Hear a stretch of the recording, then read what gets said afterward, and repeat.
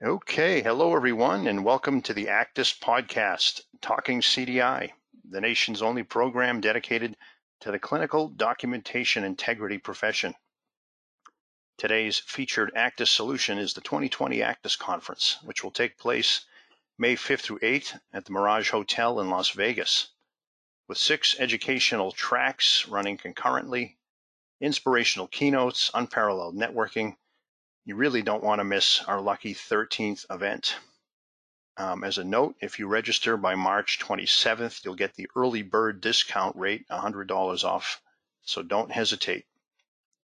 The Actus Podcast is a bi-weekly program dedicated to bringing you closer to the difference makers in CDI and sharing the latest news and information relevant to the CDI profession and Actus. Today, Wednesday, February 26th, marks our 144th program. So my name is Brian Murphy, Director of Actus, the Association of Clinical Documentation Integrity Specialists, and I'm your host for today's program, What You Need to Know About Mortality Risk Adjustment. Today's show is sponsored by 3M Health Information Systems, which you can see on your screen there. 3M Health Information Systems, now with M-Modal, delivers innovative software and consulting services designed for a wide range of healthcare environments. From closing the loop between clinical care and revenue integrity to computer-assisted coding, clinical documentation integrity, and performance monitoring, 3M can help you reduce cost and provide more informed care. So this is part one of a 3-part series on quality supported by 3M. All right, so I'm joined today by my co-host at left, Dawn Valdez.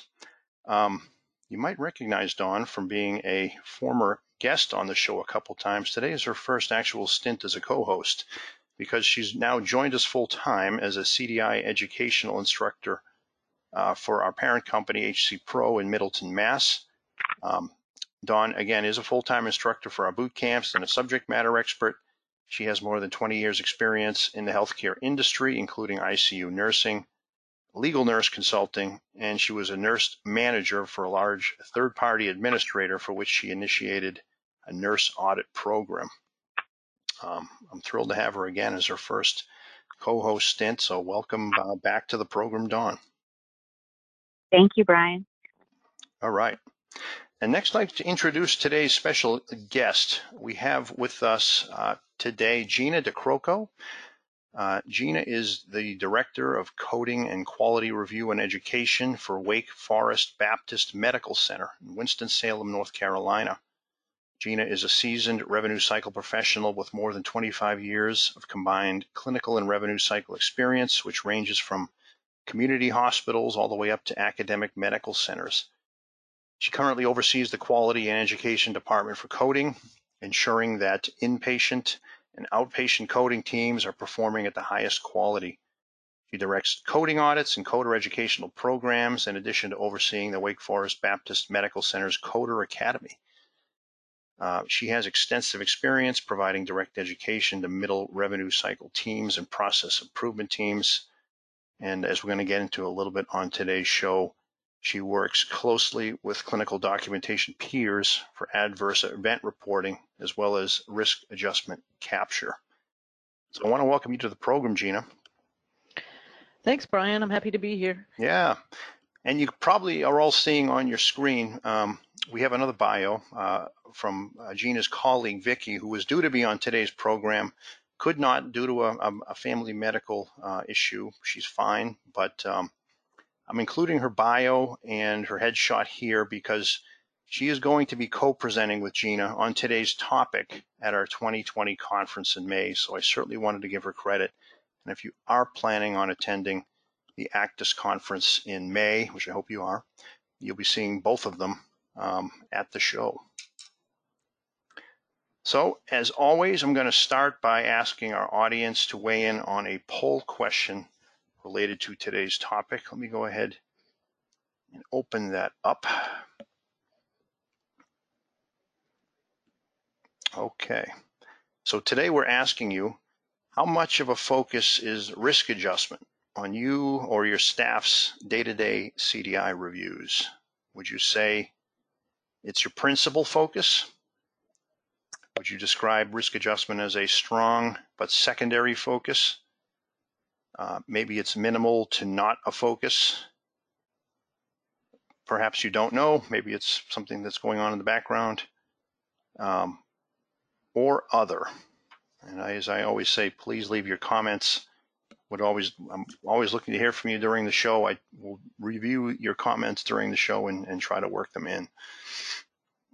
So again, we're asking, how much of a focus is risk adjustment on you and or your staff's day-to-day CDI reviews? Is it your principal focus, strong but maybe secondary focus, minimal, don't know, or other? All right, I'm seeing about 75% of our audience has voted, so I'm going to go ahead and close this out. And then, as we always do, we will be coming back to this later in the program. All right, great. As I mentioned, Gina is our special guest today. Gina DeCroco. Gina, welcome to the show, and thanks for being a part of the ACTS podcast. So, Gina, you're going to be presenting again at the conference Wednesday, May 6th in our quality regulatory track. I have you down as 3:30 to 4:30. But I thought before we get into sort of what you might be covering in your presentation, could you just start with a overview of the CDI and maybe the coding program as well at Wake Forest, your focus on risk adjustment and sort of how that has evolved? Might be helpful for some context for our listeners here. Sure. So I'm really missing Vicki right now to talk about the CDI program, but I can give you a high level breakdown. Sure. Their program is very robust. Been in existence for many years, and I think they've got about 25 CDI staff who cover our inpatients. We also have an outpatient CDI program as well that's growing, but they review. They are payer agnostic, so they're reviewing every case that they can get their hands on. They do a fabulous job of communicating and educating with our providers to make sure that we're getting the documentation that we need to reflect the care we're providing. In terms of our coding program, our coding program, I've been here for almost 5 years. Wow, that goes by fast. We have probably tripled the size of our coding staff in that time. We used to rely heavily on outsourced coding, and now we are very much insourced. Wow. Okay. So in that time frame, we've spent a lot of time educating our coders so that they can have good conversations with their CDI counterparts on clinical indicators and risk adjusters, and what are these things and how do we incorporate them and focus on them as we code for our DRGs as well. That's great. Just a quick follow-up, actually, Gina, if you don't mind, because we're hearing more about outsourcing, and you guys have gone the opposite way and brought that back in-house. Any reason behind that, or just a decision you just wanted to make for quality purposes, or?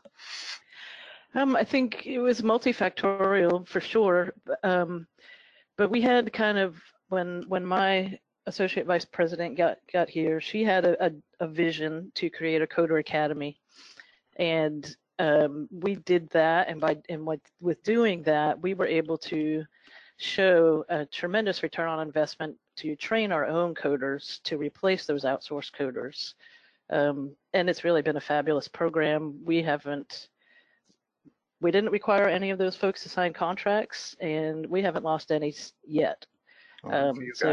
So it's been a really good investment in our staff. Excellent. Great.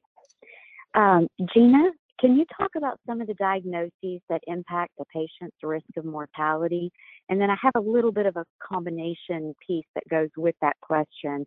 So the diagnoses that impact the patient's risk, the DNR status, and then if they're put on a ventilator or have CPR on the day of admission, how that's handled, the admission source, And then also, what are some of the common clarifications and best practices for capturing these that you guys have found there at Wake Forest that you would recommend? Right. So you've mentioned that some of those are the DNR, van out admission, admit source. Those are they're really kind of nebulous in terms of picking up as folks are coding, but as you know, they very much impact risk adjustments for mortality, along with some of the other heavy hitters of our usual CCMCCs. Are the malnutritions, respiratory failure, shock, and then some that aren't so much of a heavy hitter sometimes are our fluid and electrolyte disorders. So there, it's kind of a wide range of what can impact these factors, and we've, rather than train our whole staff, and CDI has done the same thing, rather than train our whole staff on how to be on the lookout for these things, we've decided to really focus a couple of staff and get them really skilled up, and then this became their specialty. Great, great. Interesting. Actually, I've got a couple questions have come through. Maybe I'll just work one of them in here. Gina, is what mortality model do you use? Do you have one specifically, or is it the APR? We follow so we kind of do a hybrid here, because we're two teams coming at it from two different angles. Our CDI team focuses on SOI-ROM, or the APR, and then the coding auditors that work for me are utilizing the Vizient risk adjustment model. Gotcha. Excellent. All right, maybe we could talk a little bit about, I know, Gina, you're obviously from an HIM coding background, credentialed and risk adjustment, I see, and Vicky's an RN. So just curious about, maybe you could talk a little bit about how you guys collaborate to improve these and what that process looks like, because it sounds like you have some dedicated coding staff to this, and I'm sure CDI is probably reviewing some of these cases concurrently. So how does that process mesh with these two departments? Right. So it's taken some time and evolved considerably, but where we're at now is that every mortality case is stopped for review at discharge, and CDI will review it from their perspective in terms of see if we can get this to a 4 out of a 4, SOI-ROM maxed out. And they'll issue any queries that they need to, and we'll get that information. And at the same time, or even maybe after, it will come to our coding auditor, and then it will be reviewed utilizing this Vizient risk adjustment calculator. So, and as we become more and more familiar with those conditions that impact risk, we can lean towards using the calculator or not, and I know I'll talk about that in a little bit more depth in a minute. Right. Appreciate that, Gina. Yeah, I think a lot of people are curious about that calculator. So one of the intriguing aspects to your presentation that I found is, your plan demonstration on how you use a risk adjustment, how you use it, how do you use the calculator. Can you explain what this is to the audience and what you plan on showing to the attendees at the conference? Sure. So we're going to demonstrate the model. It comes from Vizient, and what our facility has done is taking the information in those spreadsheets from Vizient and applied it into a Tableau web-based application that we can plug in. Okay, this is the DRG that we're at. Then it will list for us the different conditions categorized by their condition type, I would say, and so that we can review just that specific list that would impact that DRG. So it makes it very user-friendly for us to say, okay, I've found something in this category, I'm good, and I can move on and try, try to hit the different categories. So it's not about building up as many diagnoses as you can, but it's hitting as many categories that would impact the risk. And that tool really helps us focus that attention. Interesting. Very That's interesting. great. Thank you. So you can actually have that up on screen or have some screenshots or? I'll have screenshots, yes. All right. That's going to be really interesting. I'll have to poke my head in and take a look at that session. If you don't mind, Gina, I've got a question or two that are directly related to today's topic from the audience. We have one listener, Molly, who's asking sort of what's your best practice, if you have one, for when you have a 4 out of 4 SOI-ROM score, but there is a query opportunity for shock. Would you go ahead and query for that, or is it, you've already quote unquote maxed out that case? How do you handle those type of situations? I can tell you we definitely would query for that. And the reason being is how this kind of all evolved for us is we were getting information back from our our quality department. And they were reviewing accounts 3-4 months after discharge and saying, hey, we're finding these things that can impact the risk. And we're looking at it, and before we were educated, we'd say, well, but that doesn't impact the DRG, it doesn't impact SOI-ROM. And as we learned, these other conditions really have significant impact on risk adjustment. So we do go after those. Okay. Interesting. Yeah, and then just sort of related, but maybe one other before we wrap up here. Karen, one of our listeners, writes, you stated that the CDI does a review when a patient expires, places any query needed to clarify diagnoses to help reach a 4 out of 4. Can your coders always place a query post-discharge, or is it only if a death occurs? You guys have a Oh, no, yes, absolutely, at any time. Yeah, okay. Yeah. So really a lot of collaboration there. That's yes. Great. Glad you guys have that. That's not common, again, from all CDI programs that we've heard about. We've worked really hard to get where we are. Yeah, some great stuff here. Geez, we got a lot of great questions coming on this. Maybe I'll try to send a couple of you post-show, but a lot of folks interested in this topic. Maybe we could just wrap up here with a little discussion, Gina, on what else you plan to cover at ACDIS. You guys are doing an hour session, and maybe, we chatted before the program. You've been to the conference a few times. Anything that you're excited about in general about our conference? Well, I can just tell you that this is my preferred conference. Even from a coding perspective, the information that I learn at the ACDIS conference is it's just so valuable. And oftentimes, coding conferences can be very focused on the nitty-gritty of coding. And what we've learned here at Wake Forest is we've brought ourselves up to the level where we feel like our coding knowledge is very good. We need to expand on what we know. So I love the conference. I think it's laid out very well. It's always well organized, and it's just been very valuable to me. Awesome. That was all her. I didn't coach her for that before the program. I can assure you that. But anything else you do plan to cover? I know you have a full hour at the program that, listeners today, if they want to, maybe wondering if they should attend your session, what they might get from that. Right. We're gonna cover a little bit about, our actual data and some of the changes that we've seen as we implemented this process. It's actually been very, very interesting.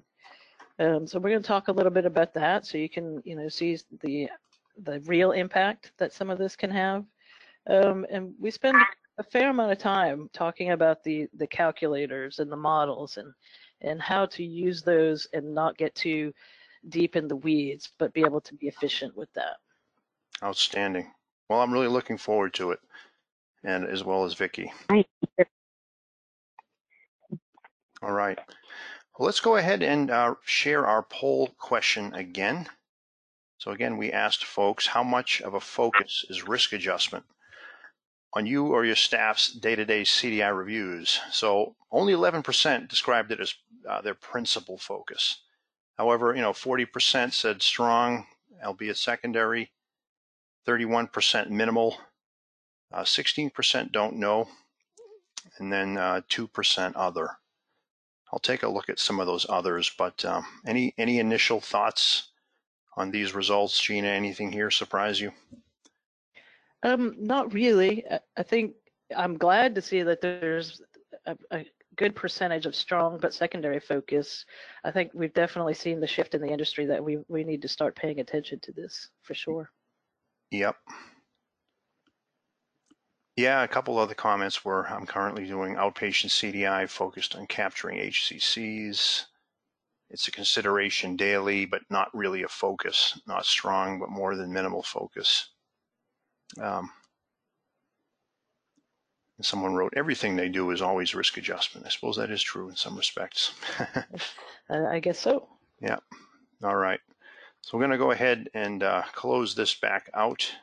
And all right, move on to our ever popular in the news segment. Let me go ahead and pull this up here.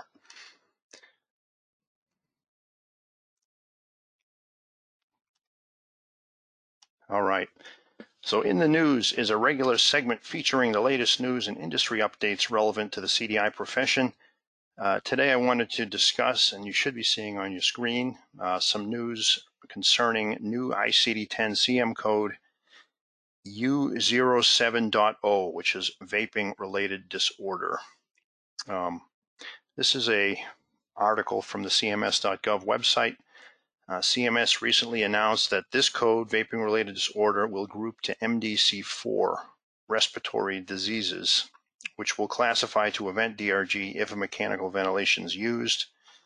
With event or an OR procedure, it will group to MS-DRG 205 with MCC or 206 without MCC, which is your respiratory system diagnoses, MDC.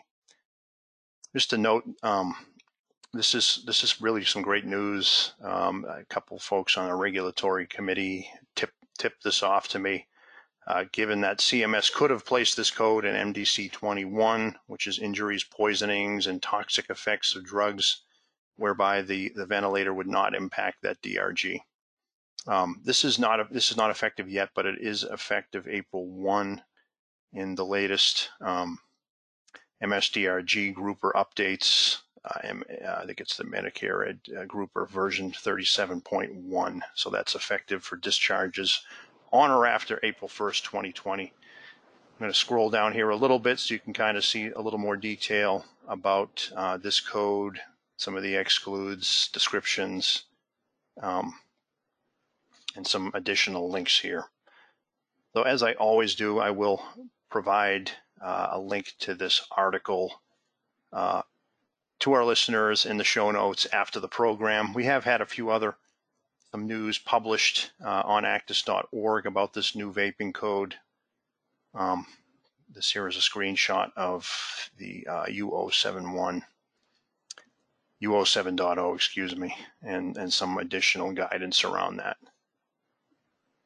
So just curious, maybe we'll start with Gina. Are you guys seeing this condition crop up during any of your chart reviews, or have you had any issues with assignment of this code? We've seen it definitely. I'm not aware of any issues we've had with it. Okay, pretty straightforward coding for you, Gina. I know this is your wheelhouse. Yeah, as long as the providers document it well, we're good to go. Right, that's always the key. Yes. Any thoughts here, Dawn? Anything to add on this new code or the new grouper here? Well, I just think there's some education that needs to go out with the providers for the correct documentation, because I think we're going to be seeing more and more and more as time goes on. CDC cases are rising, as we speak. So this is going to be an epidemic, and from what I understand, it's largely hitting the younger males, but it's hitting them hard. So I think we're going to see a lot of this in the future. I'm really glad they did group it in with the ventilator DRG system, MDC4. Right. That'll help. Yeah, great stuff. Okay. All right, I'm going to, at this point, move to our ACDIS update. So our ACDIS update is a regular feature bringing you the latest updates on what's going on inside the association here at ACDIS. So as I've noted, we have a lot going on at the 2020 ACDIS conference, which again is May 5th through 8th in Las Vegas this year. This is I think our 5th trip to Vegas. We were there in 08, 09, 2014, and 2017 is going by memory. So popular place for us, but we're at a new resort this year, the Mirage Hotel and Casino. We have a lot of sessions to highlight. We just went over one today. Also wanted to talk to you a little bit today about a panel session, which is going to be new for us this year by a new committee called the ACDIS Regulatory Committee. So I was referring to them in reference to this new vaping code. And immediately following, actually, Vicki and Gina's session, we're going to be offering a plenary or all attendee session by the ACDIS Regulatory Committee. I'm going to actually just go ahead and show you where you can find more about the agenda as a whole of the conference. So if you go to here, Events and Education, and you click on Annual Conference, this takes you to this page, which has all the information about our program, and you can also view the entirety of our ACDIS brochure. If you haven't taken a look at it yet, recommend you do so. But essentially, this ACDIS Regulatory Committee panel, if you're tired of having to react to CMS regulatory changes and would rather be proactively commenting and shaping policy, the session's for you. I'm told that representatives of our regulatory committee, I believe 4 of them, they're going to be taking a look at the latest proposed changes from CMS as published in the 2021 IPPS proposed rule. That is due out in early April, so we're going to be cutting it close, but we're going to have this information at the conference. So they're not only going to cover what's in the rule, but also the official mechanisms of how CDI specialists can comment to CMS on the proposed rule. They're all about giving ACDIS more of an advocacy voice. So we had some successful commentary to CMS last year on the 2020 IPPS proposed rule, which made it into the 2020 final rule. So they're certainly planning on doing it again. But what they stress is that the more voices that CMS hears, the better. Certainly, we're doing our part and as ACDIS to get our comments out and to let CMS know how we feel about what they're proposing in the rule. But the more folks they hear from, the better. And frankly, sometimes it's better to hear from the hospitals directly rather than kind of a third party like us. So if you do want to learn more about not only what's in the rule, but how you might comment, and I've done it before, it's actually a pretty easy process, straightforward. CMS has made it a lot easier than in the past when we were all paper-based. We're going to go over that as well. Finally, also related to the conference, because we hand these out at the conference on day 2, we have our ACDIS Achievement Awards are currently open. So we've had them open for about 3 weeks. We've got some good applicants in, but we're still looking for applications for awards. If you're not familiar with the ACDIS Achievement Awards, I'll just briefly go over them here. They're on your screen. Again, I'll provide a link to this in our show notes. But we have a simplified process here. We're asking 7 questions about the nominee and why you think they're worthy of an award. We're offering 4 awards this year. Our CDI Professional of the Year Award, which is our highest honor, recognition of CDI professional achievement, excellence in provider engagement, which goes through someone who's, again, showed excellence in physician engagement, could be a physician advisor or a dedicated CDI educator or the like. And then Rookie of the Year, which is an individual who has served in the CDI profession less than 2 years from the time of his or her nomination. So each of these awards has its own description and criteria that you can click on and take a look at. But we'd love to hear from you. This is a great way to recognize excellence in the profession. We do have all of our prior winners here. And oh, look, we had Tamara Hicks Gina, who was our CDI Professional of the Year last year from Wake Forest, your facility. Absolutely. Yeah, very deserving award. So we do list these guys permanently on the website. Our CDI Professional of the Year receives free admission to the conference, and all 4 of our winners are invited free to our closing night awards reception. So if you know an outstanding colleague, maybe it's someone in your own facility, maybe it's someone you know in the broader industry, someone you know from your local chapter or consultant or speaker, or maybe it's a physician in your facility, please go ahead and nominate them. It's pretty easy. And again, I'll share the link to that at the end of today's program. All right, well, that is going to do it for today's show. We hope to see you back here again in 2 weeks. We're going to be covering heart failure mortality and readmission metrics on next week's, show on 2 weeks from today.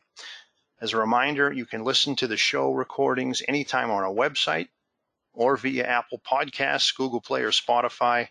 We try to post those recordings the Friday following the live show, so a couple days from now. Again, I want to thank 3M Health Information Systems for their support of today's show. And as always, if you have any suggestions for future guests, ideas about the format of the show, or any questions about the conference or the like, just please send me an email at bmurphy@actis.org. That will do it today. Thanks again, Gina. Thanks, Dawn. And we'll see you guys back here again in 2 weeks. Take care, everyone. Thank you. Thank you. Thank you. Bye-bye.